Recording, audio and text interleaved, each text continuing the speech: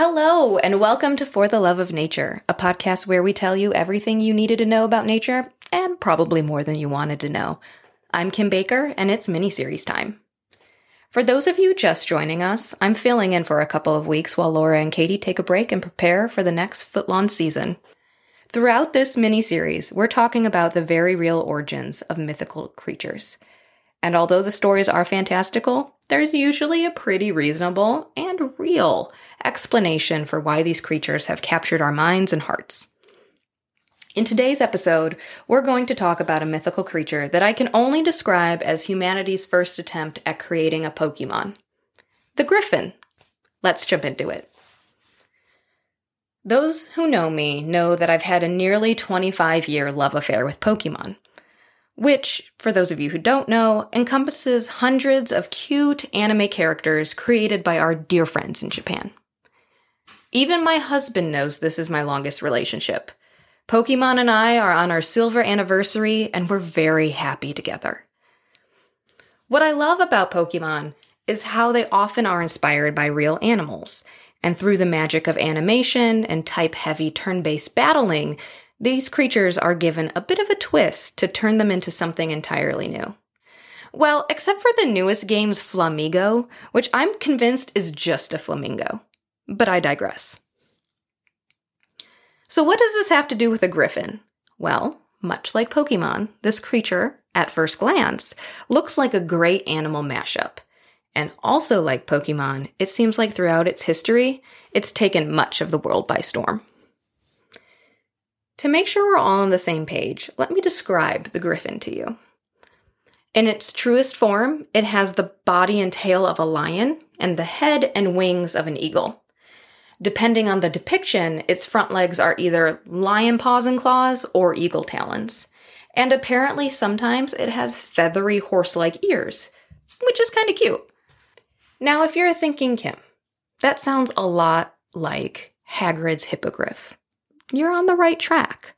According to the lore, when a griffin and a horse find love, their mating produces a hippogriff, which is probably best known as Buckbeak of the Harry Potter fandom. Like I mentioned before, depictions of griffins come up in quite a few places in ancient and not-so-ancient cultures. Representations of griffins or griffin-like creatures can be seen in ancient Egyptian art dating back to 3000 BC. And around the same time, griffins also appeared in cylinder seals and other Iranian art. In Iranian mythology, the griffin was called Shirdal, which means eagle lion. Depictions of griffins or similar bird-headed, mammalian-bodied creatures keep popping up throughout the Iron and Bronze Ages in what today we would call the Middle East and parts of West Central Asia. Griffin sculptures start showing up in Europe, namely in Italy in the Middle Ages, though the bronze sculpture found in Pisa, which seems to be the earliest sculpture found there, was determined to be of Islamic origin. Moving through the Middle Ages, quite a bit of legend about the griffin pops up. Things like they mate for life, and once the mate dies, the widowed griffin spends the rest of its days alone, which is very romantic and sad. Its claws may have medicinal properties that can cure a variety of ailments. Christians also decided that because it's both of land and of air, it's a symbol for Jesus, which is why it can be found as a sculpture in some churches. And at some point, it becomes widely known as a bold, fierce, protective creature, a defender of sorts. So it starts appearing on coats of arms, including those of Genoa seafarers and, my personal favorite, Polish nobility. What's fascinating to me is that unlike many other cultural, mythological, or religious creatures, the image of the griffin was known and popularized for a long time in many different parts of the world. This is very different from even last week's topic, the Hydra, which is notably Greek in origin. So if this creature was well regarded by so many groups of people, it has to have come from somewhere, right? This is where I think the story gets even more interesting. It seems as if the real-life origin of the griffin starts somewhere in the Gobi Desert, which is spread over parts of Mongolia and China. And it has a little something to do with fossils.